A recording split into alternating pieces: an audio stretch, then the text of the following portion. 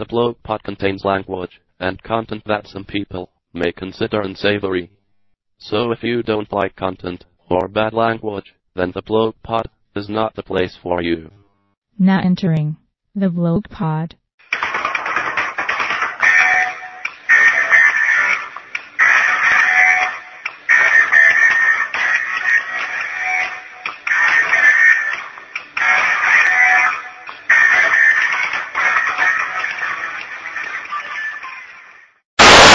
We haven't got around to talking about the upcoming AFL season, and I did a little bit of a teaser a couple of weeks ago by saying I felt that there were two teams that could potentially jump ahead and do a bit of a West Coast Eagles 2011. Do you reckon it's time to let the cat out of the bag? Oh, look, I will say this much. I said that, I reckon with like 3 weeks left to go in last year's season, I said a Hawthorn-Collingwood grand final this year, and I still don't see any remote reason to change that prediction right now. Hawthorn-Collingwood, so yeah, as things stood right now, I'd probably still lean towards Geelong. I think that, I just have my concerns about this transition from Malthouse to Buckley and how that's actually going to work for Collingwood. But I actually reckon it's better that they didn't win the flag last year. Yeah, well, that helps exactly Buckley. It does help him. That's quite true. But I mean, they've already lost two guys now to knee injuries. So Geelong have lost Cameron Ling and some other guy whose name escapes me. Brad Ottens is probably the biggest loss that Geelong have had, and they'll miss him a lot more than they'll miss Cameron Ling. But anyway, time for the reveal. The two teams that I actually think are the best chance to jump up from outside the top 8 and really make a serious run at it. The obvious one to target's Fremantle, so I'm actually going to leave them to the side. Having said that, I don't see Fremantle being a top 4 contender anyway. I think that they'll probably finish around the 6 to 8 mark this year. I still cannot see Fremantle beating any even half decent side away from home.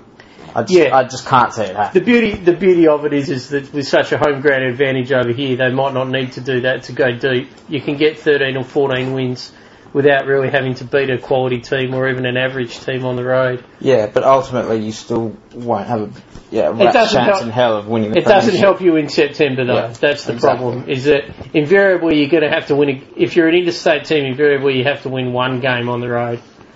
Not just that, but you have to look like beating some of the best teams in the competition on the road. And I can't see Freo doing that this year. The first team I really think, I think that they have a really good chance of jumping into the top 4 this year. And it's purely predicated on their draw, but also to a certain extent their talent is North Melbourne. Now, North finished 9th last year. Admittedly, they had a nice run with injuries, but they've got the absolute pearl of draw for a team that's on the rise. You could look at their draw and easily see them winning 14 or 15 games this year. Well, if memory serves correctly, I don't think North Melbourne actually beat a team who finished above them on the ladder for the entire last season, basically. They beat all the teams below them and they didn't beat anyone who finished above them.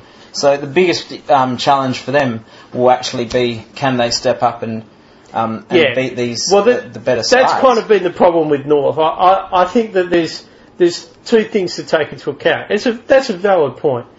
They've been absolutely polar. Historically, the Collingwoods and the Geelongs have absolutely torched them. So they're still a level below that top elite thing. But the thing that I like most about North is that they've got a good core of kids who are in that kind of that 30 to 70 games bracket now. Yeah. And that's really you have the icing on the cake with guys like Petrie and Harvey, but it's Harvey. He's the icing on the cake these days. He's the biggest seagull ever to play the game. That cake's been left out in the sun too long. But it's the Todd Goldsteins, it's the Lee Adams, it's the Jack Zeebles, these types of guys who have now got 2 or 3 years under their belt. They're the guys who you'll start to see really kick on strong. And they're the guys that invariably win you premierships. So I was going to say, they don't even have to kick on strong, but they just have to be solid. Yeah. That's all you need is basically, I see what you mean, that sort of second tier of players who will just get the job done week in, week out, and they've got a nice core there. I think that's the thing. They've got a bit of depth in their key position players, which is always a handy thing to have.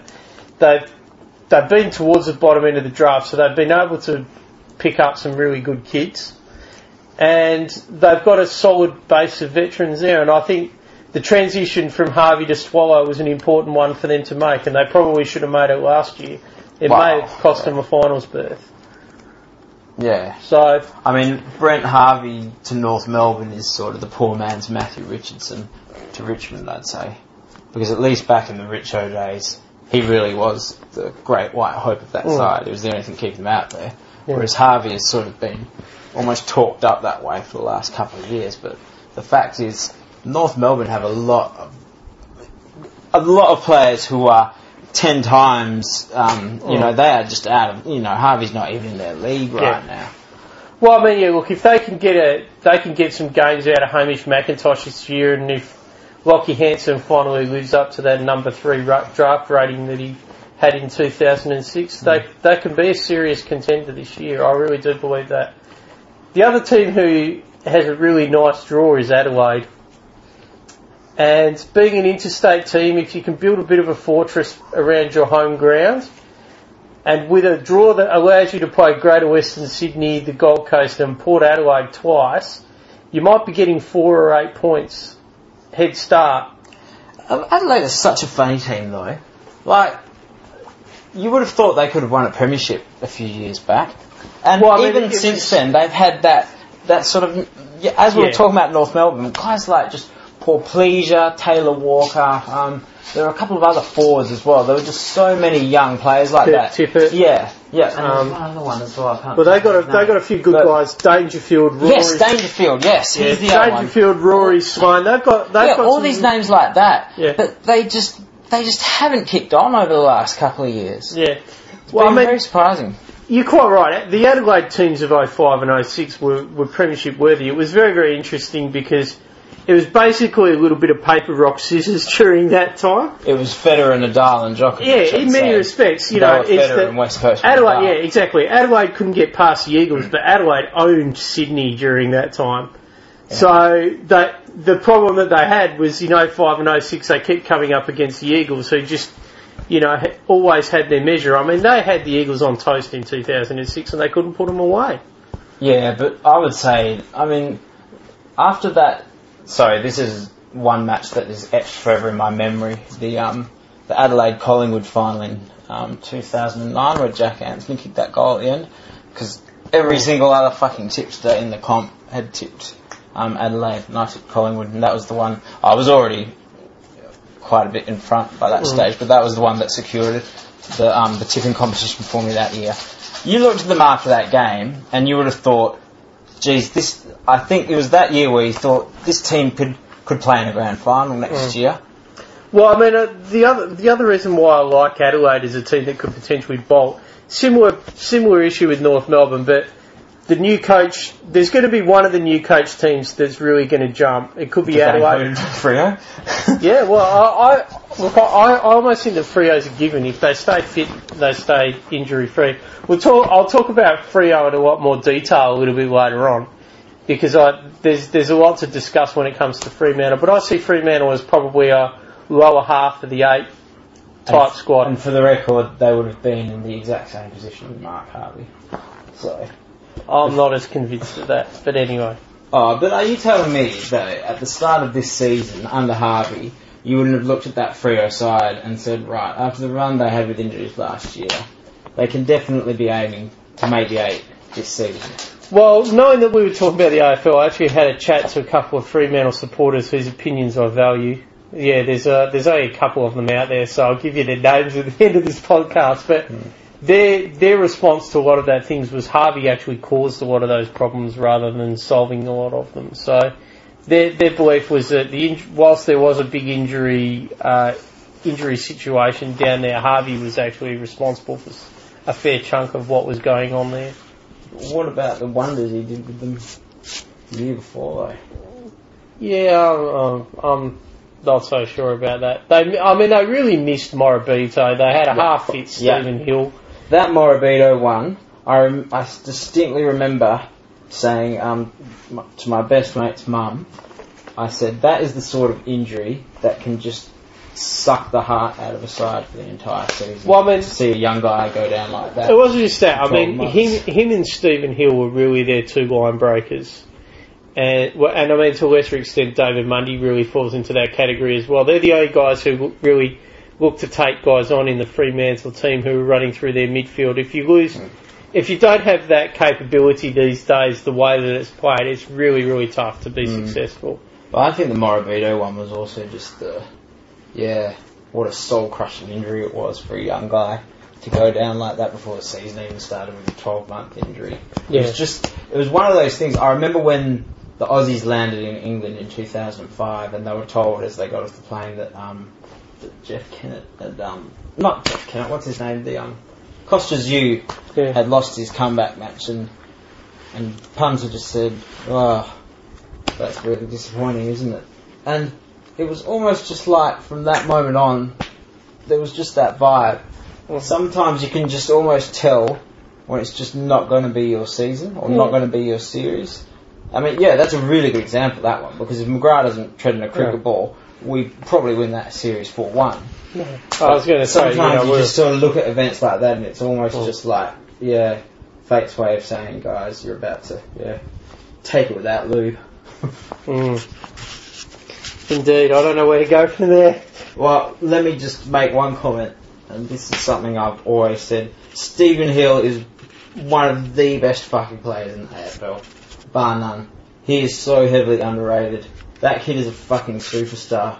Possibly the best kick I've ever seen.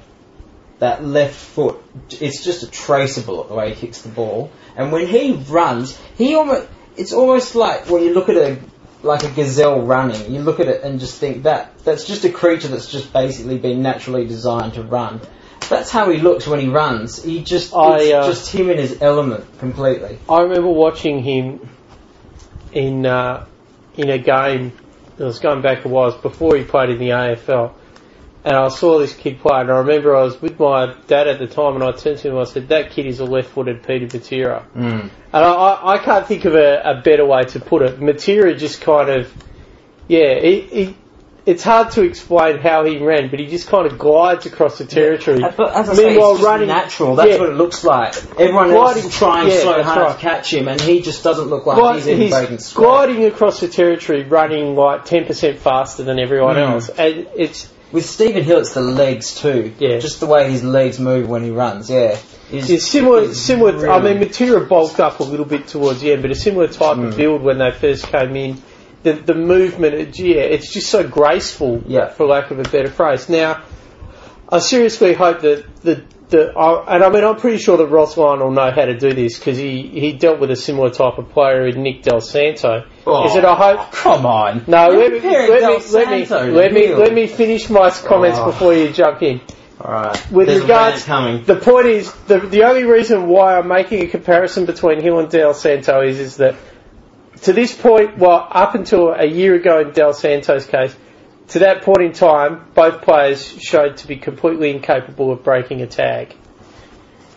And I think that it's really, really important that Stephen Hill learns and that they develop strategies to help Stephen Hill break a tag this year, because that is going to be a critical component in their success moving forward. Can I jump in now? I'm not saying that Hill and Del Santo are similar players. I'm saying that both were incapable of breaking a tag. Nick Del Santo is quite possibly the single most overrated AFL footballer of all time. Bar none. I could fucking rack up 42 disposals a match getting cheap kicks on the half-back line every week. When did he actually take on an opponent and win a contest and actually inspire a team with his performance? He never did it! You clearly didn't watch St Kilda much last year. Mate, last year perhaps, but what I'm saying is that... Because 2009 called and they want their opinion back. No, I'm sorry, man. Just the way that people talk this guy up, when half the time he didn't even have a direct opponent, he'd just be piss-farting around down the back line. I would have said the same thing in 2009, but last year in particular, he showed me that he actually had the capability to do that. But that's fair enough. But I'm talking like 10 years before that. Everyone just talks him out. And you know what it is? He used to be squid. You know what it is? It's because Dream Team exists. No, the reason... That's why. The only reason... People see him and it's like, he's the messiah for Dream Team voters. There's a much simpler answer to that, is that Lenny Hayes exists. Take Lenny Hayes out of that team and you have to go get your own ball all of a sudden. Exactly. Yeah, actually take part in the contest. Yeah. And that's kind of what happened. He really stood up after Lenny Hayes went down last year. Nice. So, but up until that point, I would have said that he was a cheap ball. He was a cheap scab. But, as I say, it'd be interesting to see. And he was getting quite heavily tagged last year, and he found a way to get past it. So it'd be interesting to see if they can employ the same strategies for Stephen Hill this year. I don't reckon I'm that worried about it though, because I don't think he's really been completely injury free. Yeah, for a while now. There's no question that he didn't have a pre-season last year, and he played under duress for most of last year. It was. Well, I remember watching him at one of the games and going, "There's no way he's fit." It was when the Adelaide guy outran him. Yeah. And did it. You know, he only just got past him, but I saw it happening and I was like, Stephen Hill is chasing someone and not catching him. Something is clearly less than 100% there. So. But he, I think the biggest problem with him was that, like, there were a couple of matches very early on. I think it was Brodie Rawlings. Yeah, like kept Brodie Rawlings. Brady. And from that moment onwards, it was almost like, okay, he can't beat a tag without actually having a great deal of evidence to back up that claim. It was just because it started off that way. Quick Jones from St Kilda did a nice sort of touch-up job on him as well, which was around a similar time. Yeah. But I mean, there's been plenty of good players who've been touched up a couple of times. And the best way, I mean, the reality is that the best way to break a tag is to be able to run freely. The best way to break a tag is to actually have a couple of other players around you who will also. Well, that also helps.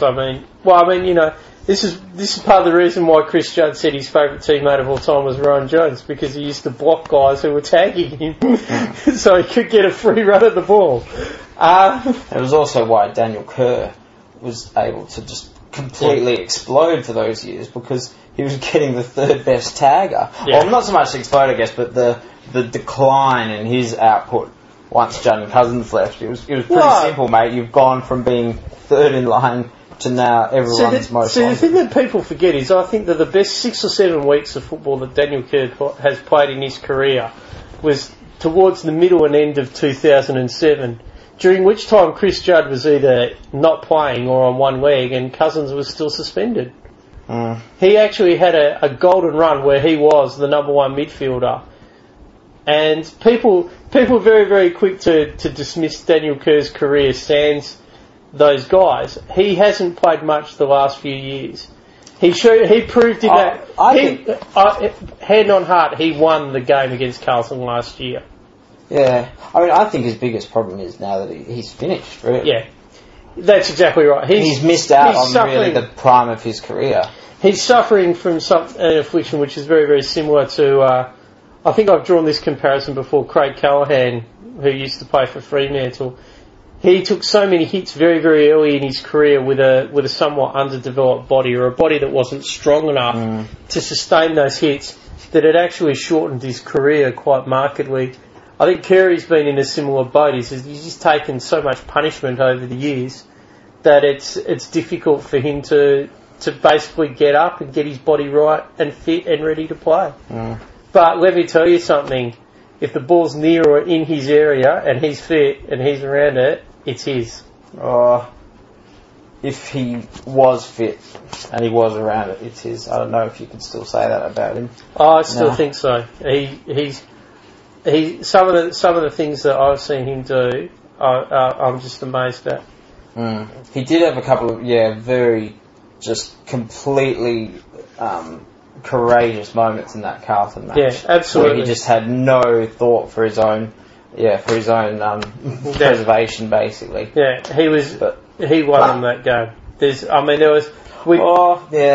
I don't know though, because I think the Daniel Kerr of a few years ago would have done that and actually set the game on fire with his actual skills as well. But this is the thing. I mean, he's now sort of getting back on heart.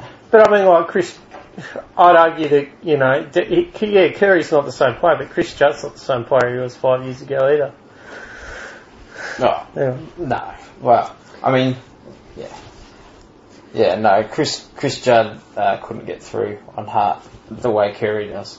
Let's put it that way. Yeah. But anyway. You're probably best equipped to talk about Hawthorn. We've both said we see Hawthorn making the grand final. I think that they're the favourites for the bookies for a good reason, because as things stand right now, I think that they'd be the team to beat. What is it about Hawthorn that you think makes them the team to beat? And if you have any reservations, what do you feel they are? The reason they're the team to beat is because it's almost gotten to the stage now where they're pissed off. I mean, when they won that 2008 grand final, I think they had the youngest or the second youngest team in the competition that year. I remember saying that day, there is a chance for this team to actually create a dynasty here. There is a chance for them to just make the next 5 years a complete era of dominance. And they've done fuck all. The next season was possibly the most disappointing season's performance from start to finish from a team I've ever seen. Like, premiership hangover doesn't even begin to describe that season. To go from first to not making the finals to finishing ninth, yeah, it was just a complete waste of the talent and the abilities that team actually has at their disposal. And look, 2010, again, they improved a little bit, but last year, I reckon it would have actually riled them up a bit, because they would have known they were just so fucking close to actually getting it done last year. I mean, you question whether they could have beaten Geelong in the grand final, but put it this way, the reason Geelong won the grand final last year was because of the number that Hawthorn did to Collingwood the week before. I have no doubt about that whatsoever. Yeah, when you saw the Collingwood team just run out of gas, that was because they had played to the death for 4 quarters the previous week. Whereas Geelong were barely tested by the Eagles in that game. Darren Glass showed up and no one else did. Glass and that Nui Kerr played, and the rest of them were along for the ride. Yeah. But look, the number one problem for Hawthorn is that they have not won a big, crucial, significant, important match since the 08 grand final. I can barely think of one. The one that perhaps does come to mind was that game against Collingwood in, I think it was like the last round of the season in 2010. And even that one, Dame Beams had a shot from 28 directly in front and should have kicked it. But they just cannot win the big matches. Well, they haven't been Geelong since then. Yeah. But it's just almost any time you think, okay, they really have to win this game. Even that last match of the season against Essendon in 2009, a do-or-die match for them, they had to stand up and win that game. They didn't win that one. They've consistently lost those matches over the past few years. The draw against St Kilda was another really good example when they had that game on ice with 5 minutes to play. And, Luke Hodge left that avenue to goal right at the end, and St Kilda managed to keep them to a draw. But so many matches like that, they just have not been able to get the job done. And for me, it's not so much the fact that they kept losing to Geelong, but it's the fact that in almost every single one of those games, they should have beaten them. Oh. They should have beaten them. Well, I mean, the reason why I rate them is that I think that they have a few things working in their favour. The first one is I actually think that their coach is criminally underrated. He is a very, very good coach. He's arguably the best coach going around right now. And yes, Chris Scott lovers may well do that, but I think that when you look at the situation last year, they basically lost their spine, sans Franklin, for the whole year, and they still managed to win 18 games, which is phenomenal effort. Yeah, but the other big actual missed opportunity last year was that Roughhead was injured, which was actually the best thing that happened to the Hawthorn football club. See, I actually think that the Achilles injury is a serious injury. I actually think because he weakens that side. They are a worse team when Jared Roughhead plays. I have the argument that I think that what will actually happen as a consequence of that injury is that they may put him back into defence, which I actually think is the best thing that they could do. Well, I don't care, but the fact is he was getting a game ahead of David Hale in the ruck, which was ridiculous. Then they were trying to play up forward, where all he would basically do was keep running into Buddy's leading space. I mean, there was a period of matches there last season where he was obviously the weak link in that side, but because he was Jared Roughhead who kicked 80-odd goals in 2008, he kept getting a game. If you actually assessed him in the harsh light of day based on his performances, he should have been dropped and Hale should have been brought in as ruckman instead. Like, straight swap. There is no way he should have been getting a game ahead of Hale. Well, I mean, he probably won't this year, but I guess getting back to the Clarkson thing, the thing that I like about Clarkson is that he's proven that he's willing to change his tack, not only during the season, but during a game. And I don't see too many coaches that either have the adaptability or the confidence to be able to do that these days. And it's a real advantage to Hawthorn to be able to do that. I mean, you look, the prime example of that game, that for me was the Fremantle game at the MCG last year, where that was awful. I was at that game. But the last quarter of that game, where Hawthorn just completely changed their game style and their game structure, and by doing so, we were able to turn the game around and win it. I think that that's really important. You can't dismiss what a quality coach will win you 2 to 3 games every year. The second one is that they got the best player in the game, and Brad Sewell.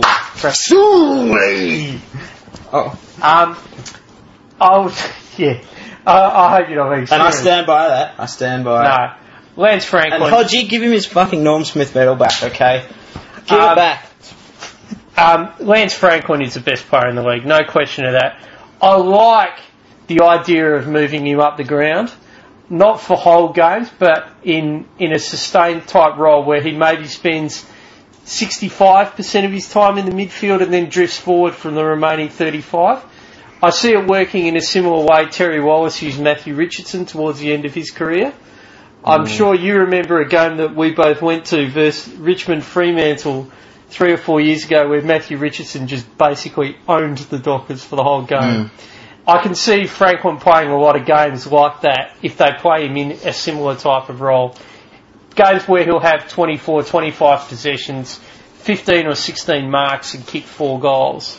In terms of ability to single-handedly win a match, and I mean single-handedly, he stands alone in the competition right now. I mean, there have been a number of matches over the last few years. In fact, reference back to the Hutto rant match. Everyone remembers those 2 goals, but what they don't remember is that the first one was kicked with Hawthorn. I think they were down by. The scores were level when he kicked that one, and when he kicked the next one, they had actually just gone down by 6 points. And Essendon looked for all the money in the world, like they were going to run away with that game, and he single-handedly turned it on his head.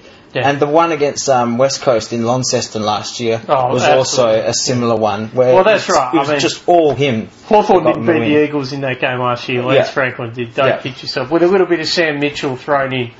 But I think that the thing that really concerns me, I mean, I think the injury side of things, it's incredibly unrealistic to think that you're going to suffer that many injuries once again to so many key position players in the space of a year. Who are we talking about? Hawthorn. And I think that...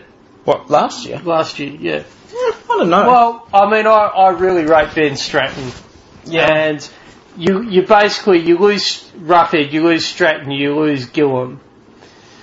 I agree with 2 of those 3. Yeah, well, I just say it completely destabilises their defence, and it means that they have to play Hodge behind the ball. I actually thought that Hawthorn's injury woes were talked up more than they actually impacted the team last year, because I actually thought when they got those injuries, that was when that team actually started to perform out of their skins. They actually started playing better, I thought, once a few of those guys went down. Well, I think that they changed their structure as a consequence of that. But as I say, there were obvious weaknesses. You're always going to have correct, but I thought they actually played better. Well, I think that the problem you have is that there's 2 things that always worry me about Hawthorn. The first one is, and they've started to address the first one, which is that there's a lot of similar types of players in their midfield, and there wasn't a hell of a lot of pace there. But these days, you bring in an Isaac Smith, you bring in Shields to a certain extent, but you play Franklin in that type of role as well, and they've drafted for speed this year, so they've recognised that they have an issue there. And Hill, I'm so excited about seeing him play for Hawthorn. So there's guys like that they've actually, they're addressing that side of things, which is obviously sensible drafting. But the other one is, the whole Luke Hodge conundrum. Where's the best place to play Luke Hodge? And I think that they need to decide, is he best served as that quarterback sitting behind the ball? Is he a midfielder, or is he even the type of guy that you play forward when you need to? I think that the problem they have, it's a similar situation to what St Kilda had with Brendan Goddard, is that they can potentially destabilise their team by not settling somebody like that in a common role. I actually think Hodge, I can't bring myself to say he won the Norm Smith medal, because he actually just leapt up and grabbed it off Stooley's neck in the post-match ceremony. But that match actually has been damaging for his career since then, because everyone's wanted to view him as that, the marshal sort of directing his troops from the half back line. And I don't actually know that that's his best role in the side. Well, I think it is. The problem is that I think it's, of the roles that you're talking about, it's the easiest one to replace. You can't dismiss the impact of having quality ball users bringing the ball out of your defensive half with his own structures and that these days. I mean, a big part of the reason why the Eagles had a lot of success last year was Shannon Hearn very rarely misses a target. Yeah. And that you can't dismiss, there's the same arguments that we had with Hodge that they had with Shannon Hearn, and I'd say the same thing. If the Eagles are seriously contemplating playing Shannon Hearn up the ground, they're kidding themselves. No, but that's the problem for me, though, is that Hodge has actually looked really dangerous. I would almost say he's looked more dangerous than Rioli in the forward line on a number of occasions. I like him, yeah. I think his best role for the team, as the team's structured now, is to play that halfback role. Now maybe they play Burgoyne back there, who could probably do the same role with 90% efficiency. But in order to do that, where do you see the getting the value for Hodge? The problem you have with Hodge isn't overly quick either. Can you afford to have Hodge, Sewell and Mitchell sitting in the middle? Because you'll get exposed for speed across the ground. That's the concern I have with putting him there. Whereas a guy who isn't necessarily as fleet of foot, you can sit them behind the ball. Particularly, Hodge is a very good reader of the play, so you can afford to sit in there, and it's a critical role. It's actually a crucial role in teams these days. And to be honest, I don't think that there's a better guy in the league at doing it. Well, I would suggest, only Hearn. Yeah. Well, Hearn and Heath Shaw are probably the only two that are comparable in terms of what they actually do. So, that's the conundrum. It's always a conundrum that's going to happen. But hey, if Hawthorn are struggling to kick a goal, you can chuck somebody like that forward, and he can pinch goals for you. But yeah. So look, in closing, let me say this: if Hawthorn manage to just get things going again, if they manage to beat Geelong by 5 goals early on in the season next year, if they just manage to get that little bit of momentum behind them, they will be an incredibly tough team to stop. I think at the moment that one black mark on their record is that inability to beat the very, very, very best sides. So if they manage to string it all together and do that early on in the season, then look out. Well, I think the interesting thing is, that's a very important point. I think that those teams have come back to the field a little bit more this year. Having said that, Collingwood had 20 wins, Geelong had 19, Hawthorn had 18. There wasn't much of a gap to be bridging in the first place, but you get Stratton and Gillan back, you have some tall defenders, which was really an issue for them. It allows Josh Gibson to play a different role, and Gibson may be the guy who actually allows Hodge to move up the ground as well. See, he's a great example of when they got all those injuries to their defenders last year. He stepped up his game like no man's business. There were a lot of players who you looked at them and you thought, wow, they've really stepped up. And he was one in particular, The thing is that if he's taking the opposition's best power forward, he's always going to struggle. That's just the way it is. And I think both Gillam and Stratton can actually do that role, and do that role quite successfully. But, with Geelong losing Cameron Ling, Brad Ottens, amongst others, Ottens in particular, people don't realise how big an impact that will actually have on their team. Collingwood they've lost their coach, they've lost Lee Brown, they've also lost Cracker and McCaffrey for the season as well now. I don't know. They'll come back to the field. I reckon Cracker was a bit of it was all the glitz and glamour about him last year. I reckon there were a number of players who could be inserted into that infrastructure and that system and that team and perform exceptionally well. Well, I think that the thing is that they've lost some of those guys. They've lost a bit of depth. So they're going to be an intriguing team because there's nothing to say that they're going to play in a similar way to what they have been playing. Yeah, as I say, the biggest thing they've got going for them is that they'll be smarting from last year. That's right, but will that be enough? And of course they'll have their 20 matches at the MCG, which that always helps. That always helps. They do have to come to Perth and play the Eagles over here this year, so we might get 4 points because they won't be able to find the ground. They won't be able to find the airport in Victoria. Yeah, well, that's also true. So, you said you've got Collingwood ahead of Geelong. What's prompting that from your perspective? I guess it does come down to more than anything else.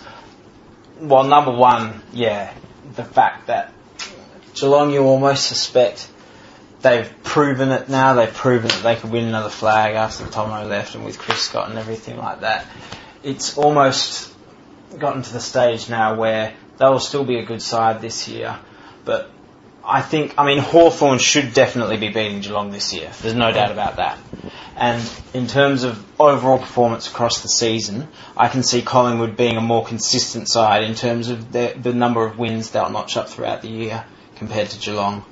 Well, I see that as well, but part of the reason why I like Geelong is Geelong are very, very good at man management, and the thing you always know about Geelong is Geelong always have quality depth there as well. They've got the best recruiter in the business, there's no question of that. So, whilst they have some gaps in there, I'm sure that they have guys who can step in and fill those roles. They're not going to fill them with the same level of expertise or brilliance, but they'll do enough to pinch hit their way through. And I still think that they'll make a prelim, you'd say. Well, you cannot see them finishing lower than fourth. To be honest, I really think that the league as it sits at the moment, there's really three divisions. There's the Collingwood, Geelong, Hawthorn division. Yeah. There's the Greater Western. Apologies to Carlton fans who, for some reason, see themselves in that league. Just quickly, Carlton fans. I'll talk about you in a minute, but you're delusional at the best. I'll come back to you. I'll come back to you, but you're delusional at the best of times. Then there's the Greater Western Sydney, Gold Coast, and Port Adelaide, who are in that bottom tier, and then I think that everybody else kind of sits in the middle there. I think that's kind of how it works. With regards to Carlton fans, it's amazing some of the tripe you hear from these guys. Like, seriously, Carlton fans actually believe that they were a better team than the Eagles last year. I'm not sure where they get the empirical evidence to prove that was actually the case when you take into account that the Eagles finished 10 points above them on the ladder, that the Eagles played them twice and the Eagles beat them twice. Well, let me put it this way. Those two teams played off in a sudden death final, and Carlton didn't win. That's it. Sorry, game over. If you play off against another team in a final where whoever loses goes home, you can't then turn around and say we were a better team. Well, let me put it to you in Carltonese so you can turn around and laugh at this. We didn't have Cruiser, we didn't have Bryce Gibbs, and we didn't have Jared White playing in those games. Let me just say two things. You threw an overrated tag out there before for Nick Del Santo. Can I say that Matthew Cruiser is the most overrated player in the AFL right now, and Jared White is probably a close second. The way that Carlton fans talk them up is like that they're absolutely brilliant and they can do no harm. I've never seen Cruiser. I think I've seen Cruiser play one game that I would consider top quality. I'd like to think that to be a superstar you play a hell of a lot more than one game too. And if he could kick the ball 10 metres in a straight line, they would have beaten Geelong last year too. So anyway, and Jared White has if he's not trying to kick opposition defenders in the nuts, he's running around doing very little. He's running around doing very, very little. So I don't think that they actually would have added too much to that team anyway. Gibbs maybe a little bit more, but the reality is you put 22 players out there, they weren't good enough. Take your toys. Brett Ratton's still probably crying about the supposed non-free kick in the goal square. Andrew Walker supposedly ended up on the ground, yet Andrew Walker grabbed Darren Glasses running back for the ball. And you think that it's a free kick? I mean, come on, mate, man. If you're going to make the argument that there was a free kick that cost you the match, I can probably off the top of my head think of about 52,700 worse free kicks that weren't paid last year that impacted a team. The fact that got blown up into a controversy is just beyond a joke. Yeah. Beyond a joke. It is. It's ridiculous. But anyway, getting back. So, yes, Carlton fans, you weren't as good as the Eagles last year. Deal with it. Suffer in your jocks. You may well be the fourth best team in the league this year. We're yet to see. But if you honestly think that you're in the class of Hawthorn, Geelong and Collingwood, well, I'm sorry, you're not. Yeah. And to be honest, the funny thing is that I don't rate your coach, and not finishing in that thing may well actually mean that you improve, because it might mean he gets the arse. Yeah. I don't know. The Carlton it's just, where is the actual talent and performance to back up the hype? Well, there's just nothing to really genuinely get excited about when you watch Carlton. Here's the reality with Carlton. Carlton have a quality midfield, but very little else. But even the midfield, you would say, yeah, it's good, but it's certainly not sensational enough to warrant the hyperbole and I think that the way it gets talked up.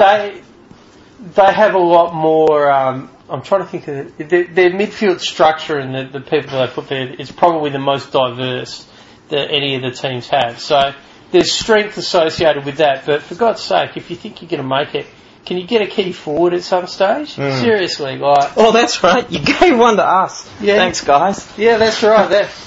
Let's get. Yeah, we won't talk about that. You traded one off to Brisbane because you refused to pull him into line, and the guy you got back, you ended up deciding, he's our key forward of the future, but he's actually better at set half back.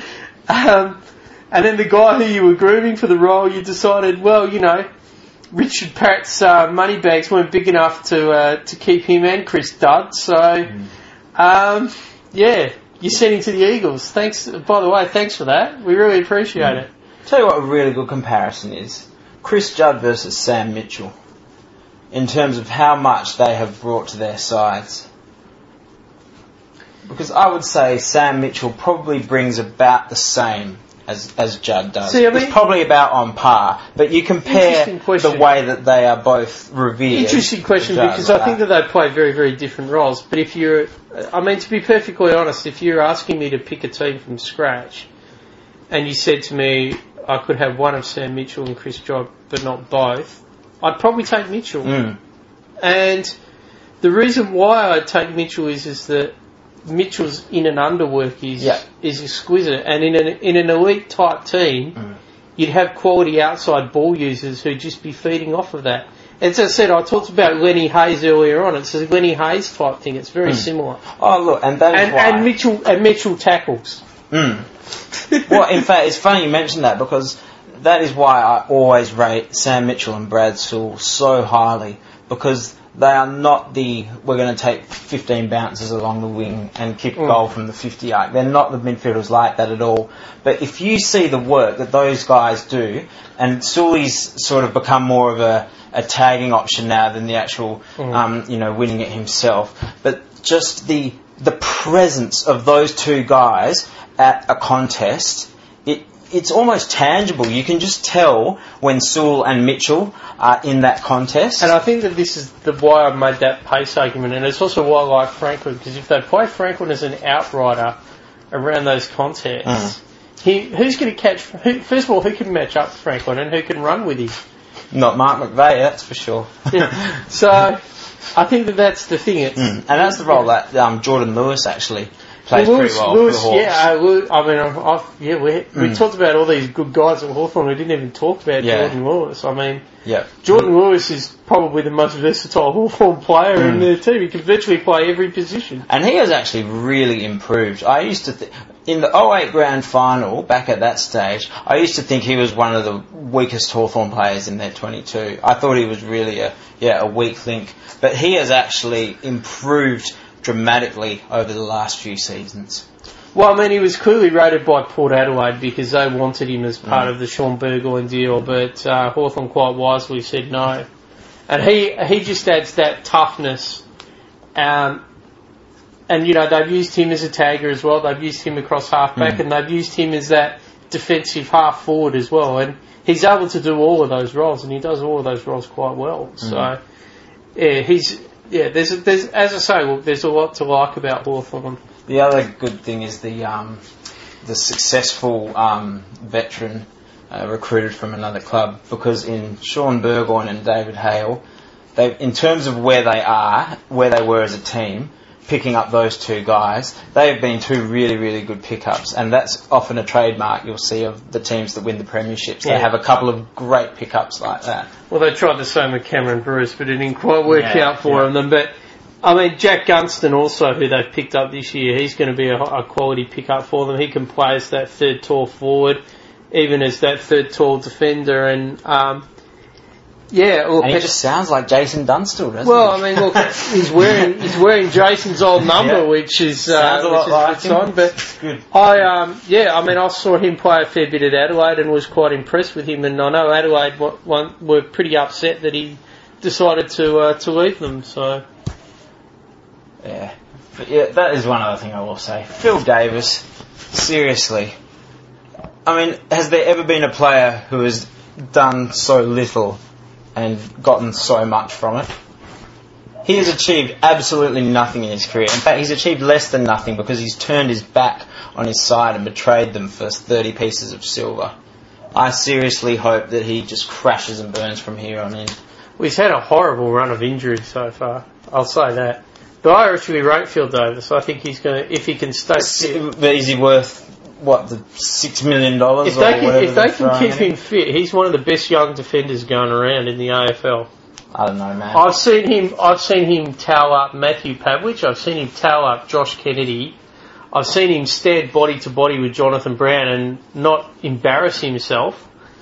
There's a lot to like about Phil Davis, but as I said, he's the wretched, shoulders. When you pop shoulders and you're continually popping shoulders, it's not a good sign.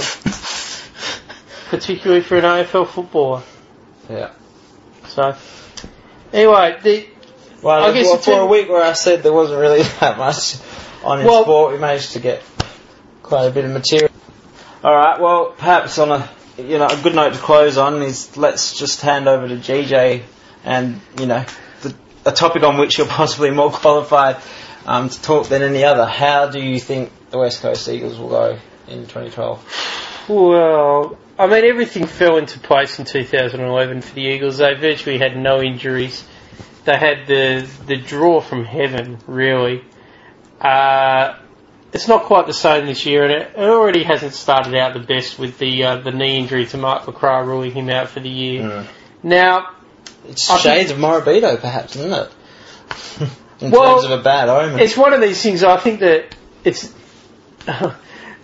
there's probably about 1 million Eagles supporters who will disagree with this. I actually reckon it's a blessing in disguise. I would love for the Eagles to play Mark LaCroix either as a high half forward or as an outside midfielder on a lot more regular basis than they have been thus far. And the reason why they've been reluctant to do that is because he's so valuable to them close to goal.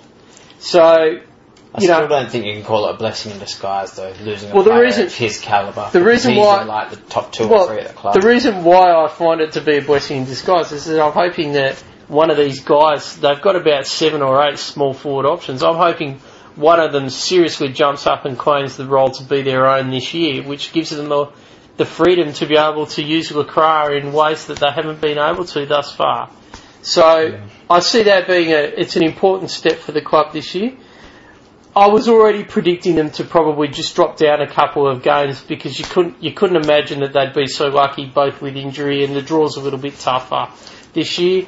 When I looked at the draw initially and mapped it out, I had them probably around 13 or 14 wins, which you'd think will get you in the 8, will probably get you a home final, but you might not get much further than that. The big thing they got back last year, though, is their complete dominance at home. Absolutely. Like, that is the one thing now that will carry them through, because up until last season, that was just gone. That was dead and buried, that atmosphere that they had at their home matches. Whereas now, you'll say, whatever happens this year, they'll only lose, at most 2 or 3 matches at home. Well, they've got Collingwood, Hawthorn and Geelong all over here late in the year from memory, so you'd imagine that they won't win all of those. But if they got 9 wins at home, 9 out of 12, you'd imagine they'll probably split the derbies as well.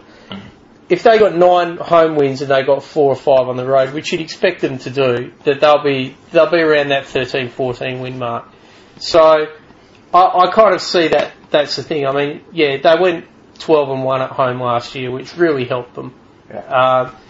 There's no question of that. And look, that's part of the luxury that the interstate teams have. They pay for it on the other end, but if you can build a bit of a fortress at home where you've got 50,000, well, in the Eagles' case, about 40,000 rabid supporters on the opposition team as part of that process, it really does play a role for them. The other thing I was going to say, like with those matches against the top 3 at the end of the season, it then becomes a question of what for each of those 3 teams, what their basic position is before they have to hop on a plane and fly 5 hours over to WA, because that's the sort of match that they can look at and say, we're not going to, go 100% intensity for this game. Well, I mean, that's right. I mean, I think you'll find that the Eagles are actually a team that I would expect to try and follow the Geelong model, and I actually noticed that they've come out and said that today, that they'll be looking to rest their veterans for certain games throughout the season, which is probably for the best because, a big part of their success last year was through the performances of their veterans.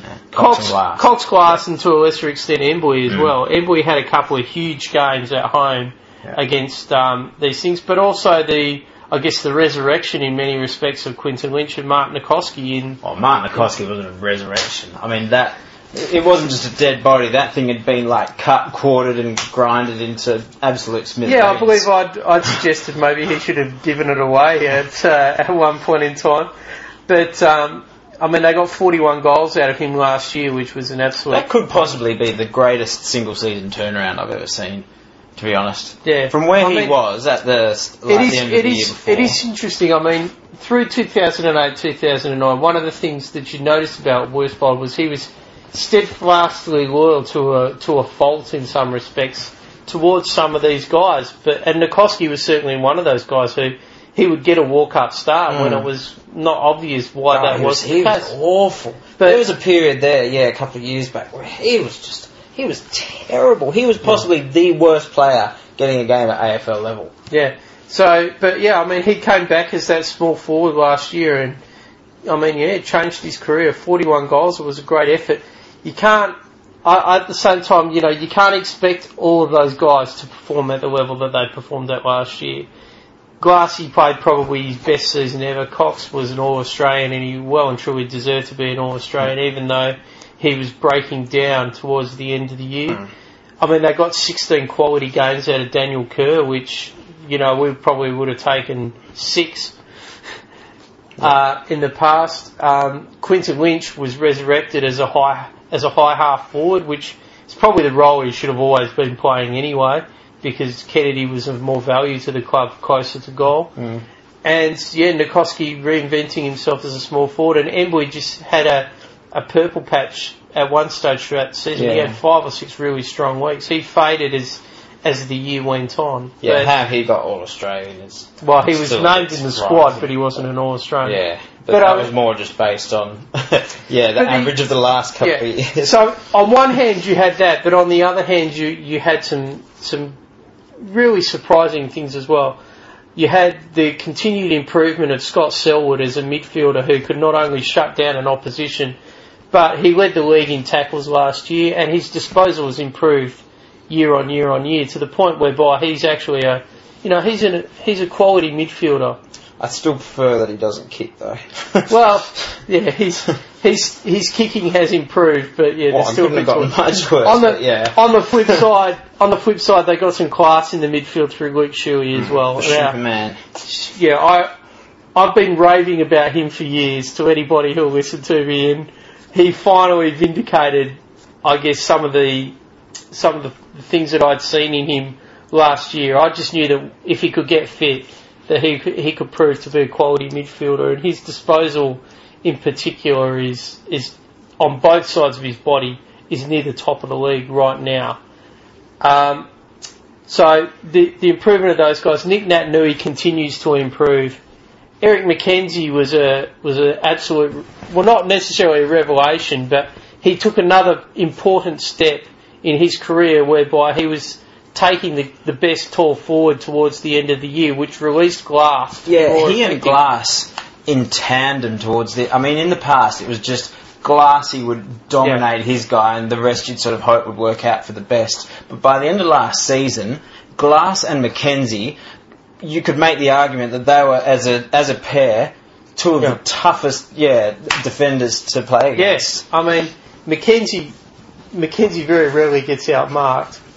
That's the thing I like about him. Like, he very rarely gets outmarked. And... Well, Glass is just impossible to move off the line of the ball. And that's always been his strength. So you had that, and then you had guys like Ash Smith popped up, who became a very, very important player in the mix. He didn't always get a game towards the end of the year, but he took a step forward in his career that I didn't actually see in him, where he actually was running. He was playing as the third tall defender, but he was actually running off of guys and creating opportunities through the midfield. It's funny what can happen once a team just gets their shit together. Once they start performing, and those are the sorts of guys who actually start. And that's without me even touching on Andrew Gaff and Jack Darling, and both of those guys added something very, very different to the team. Jack Darling in particular, the statistics will not truly show what impact he had on that team last year. His pressure... There's something about a big forward, isn't there? That it's such a valuable asset to have. His pressure in particular is just... He's maniacal about the way he goes about pressuring the opposition. And it's just things like that rub off on all the players around them. It's fantastic. I mean, the Eagles were in a very, very fortunate position in that they could play a taller forward line, because guys like Darling, Kennedy and Naitanui are great at applying pressure once the ball hits the ground. Yeah. So you'd have to say that the biggest question mark that sat within them, it's kind of been further highlighted with the unfortunate injury to Leclerc, is that as a team they probably don't have that small crumbing forward that provides pressure. You know, we talked about Carlton. Carlton have two guys in Garlett and Betts who can fill that role. The Eagles have none, really.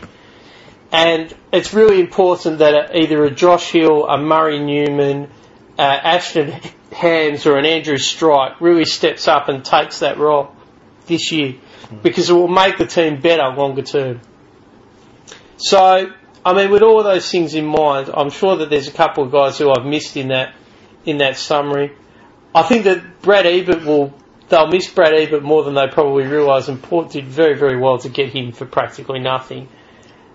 I'm sorry, I just remember that Brad Ebert doesn't play for us again, and I was momentarily overwhelmed with joy.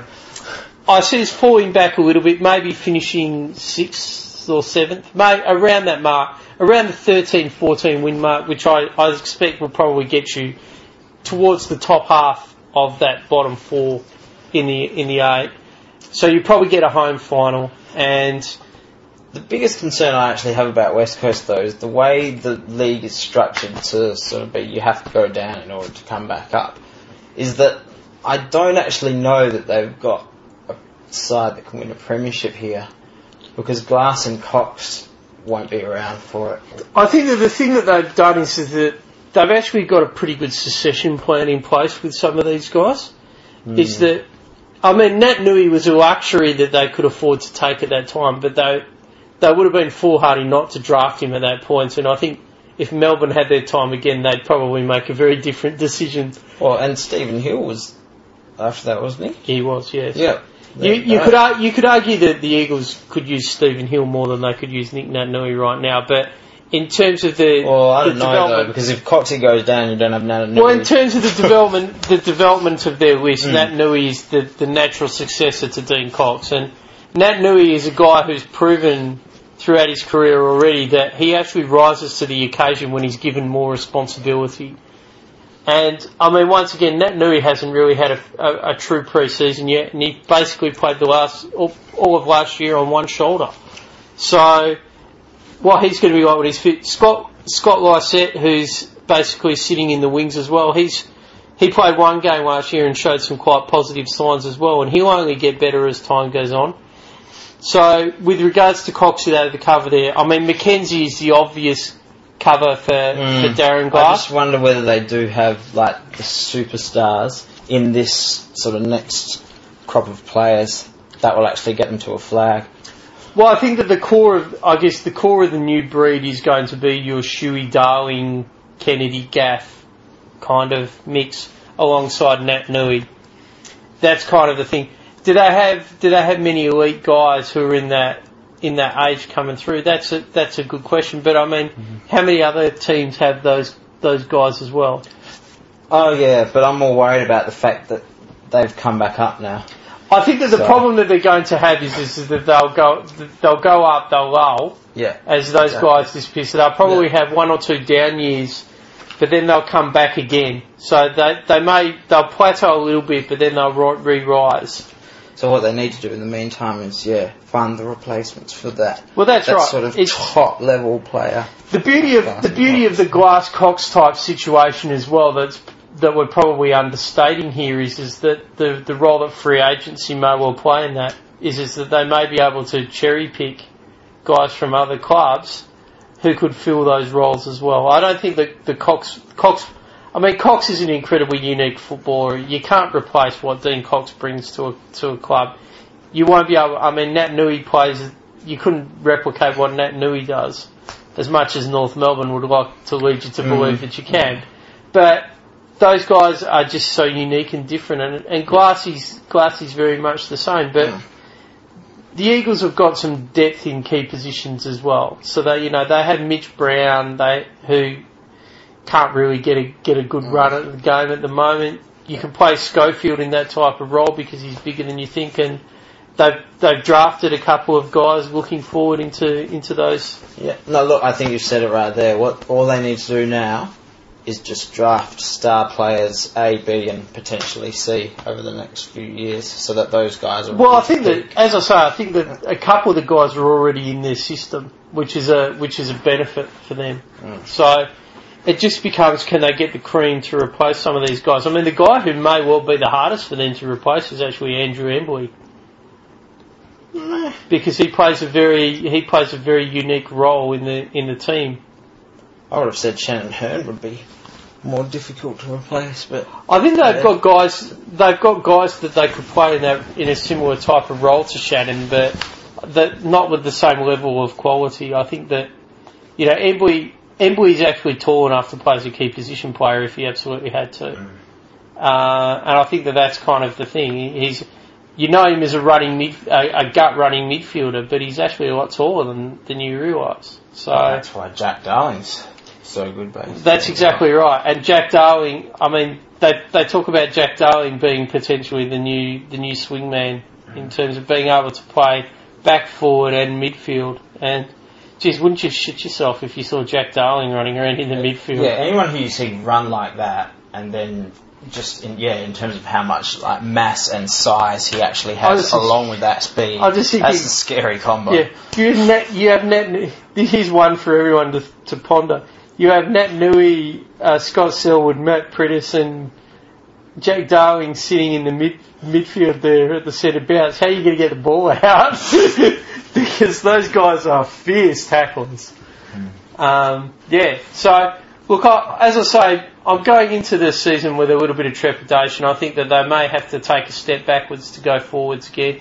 Well, I don't think they could take a step forwards, though. I mean, they couldn't finish higher than fourth. It's hard to see. It's hard to see them passing a Hawthorn, a Geelong at home, though, and that's what I'm saying. They're that aura they've got at home now. Yeah, I mean, I could see it happening. I think that they're still probably the best of the rest, but the draw or the fix, or however you want to refer to it, is probably going to work against them a little bit this year. So they may level down a little bit as a consequence of maybe not playing the same teams that they would have been playing last year. So, as I say, I see them towards the top of that middle rung. So you'd say that it's probably them and Carlton, and I would expect that come the end of the year that potentially Fremantle and North Melbourne will be pushing towards the top end of that rung as well. The type of teams where you just look at them and know, like, 2 weeks into September you're going to be bawling your eyes out. Well, that's, where you sit there and say this is good for our club because we're moving forward. Exactly. Yeah. I mean, that's the thing, is that all the young Eagles who played in those games last year, they probably got 2 years' experience in 3 finals games. I mean, there's no question that Luke Shuey in particular wouldn't have learnt a hell of a lot from those 3 games. So, yeah, I mean, I'm positive, but I mean, I absolutely loved watching them last year. It was an absolute treat to watch a team. Basically, a team going from 4 wins to 17, you just don't see it. In terms of how much they got out of what they had, you could make the case for that being their best season ever. Yeah, absolutely, you can make that case because they basically succeeded on the back of having a strong defence led by a fantastic captain and a dominant ruckman, reminding everybody just how good he was. Note to all the Fox Footy supposed experts out there who believed that Liam Jarrah was an elite footballer and Dean Cox wasn't. Well, I hope those words... That's just beyond staggering. Well, no, I'm just saying, I'm just hoping those words tasted mighty nice when you went and swallowed them. I honestly don't think they actually have the capability to taste anything if their brains are that fried that they're coming up with calls like that. Staggering. So across this week now, we've pretty much covered off Hawthorn and the Eagles, and we've touched on a few of the other clubs briefly. We'll go into a little bit more depth with some of the other clubs during our next discussion. But given that it's GWS will win the wooden spoon. There's one other team crossed off the list. If being that you're a man who's very, very good at spotting a high quality punt, how many games do you think that they're going to win this year? How many times do they play like Port Adelaide and Brisbane and those sorts of teams where like they can get themselves up for a win? Well, I mean, they could potentially beat somebody like Sydney too, for all we know. I can't remember exactly how many they are, but I would imagine that they're playing the Gold Coast twice. I know they play the Gold Coast twice, they play Sydney twice, and they play Adelaide twice. I can't remember who the other clubs are who they're playing twice. But from memory, that they weren't necessarily weak teams. Yeah. No, I do like a punt, but I'd go with 2 wins. 2 wins. Yeah. That's what I'm going with. Given Gold Coast safe. Yeah, that's probably about where I'd be. I mean, when you consider the Gold Coast won 3, they had arguably better young kids, or they were drawing from a better pool of younger kids. They'd had a 2 years working together with the people that they had in their system, and they got better quality players from the other clubs. I mean, Nathan Bock did a fantastic job down back for them last year, and I mean Gary Ablett was, I must admit to underrating just how good a player he was. I thought he was a player who was successful because of the Geelong system, but he well and truly proved me wrong last year. Yeah. So if you ask me like 5 years from now how many games GWS will lose for the year, and it'll probably be 2. Yeah. I've talked about that earlier. I'm not one of those people that sees that. No, man. Demetrio's got it written in his contract that Greater Western Sydney must win 2 premierships before the year 2020. Yeah, well, there's 17 other clubs that would like to see him fail with that. So. And one podcaster right here. Which one? Well, I was going to say, I like to see Demetrio farm just as much as the next guy, so... Really, just what's not to like about Demetrio failing? Yeah, I'm just trying to think of Yeah, anyhow. Well, on that note, I think it's time for us to make way and prepare for podcast number 4. I still need to get my head around that fact. Yeah, so... We're almost past one hand worth of counting. Yeah, that's right. That's going to be a momentous occasion. And I think we need to get like some sort of, streamers, balloons, get YouTube down here to film it and stuff like that.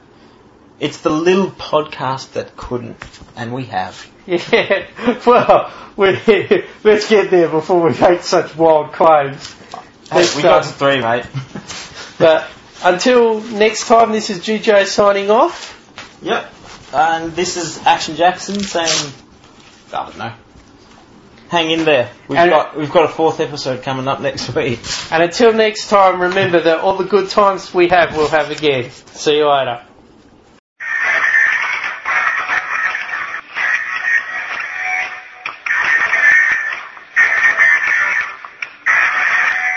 Now leaving the Vlog Pod.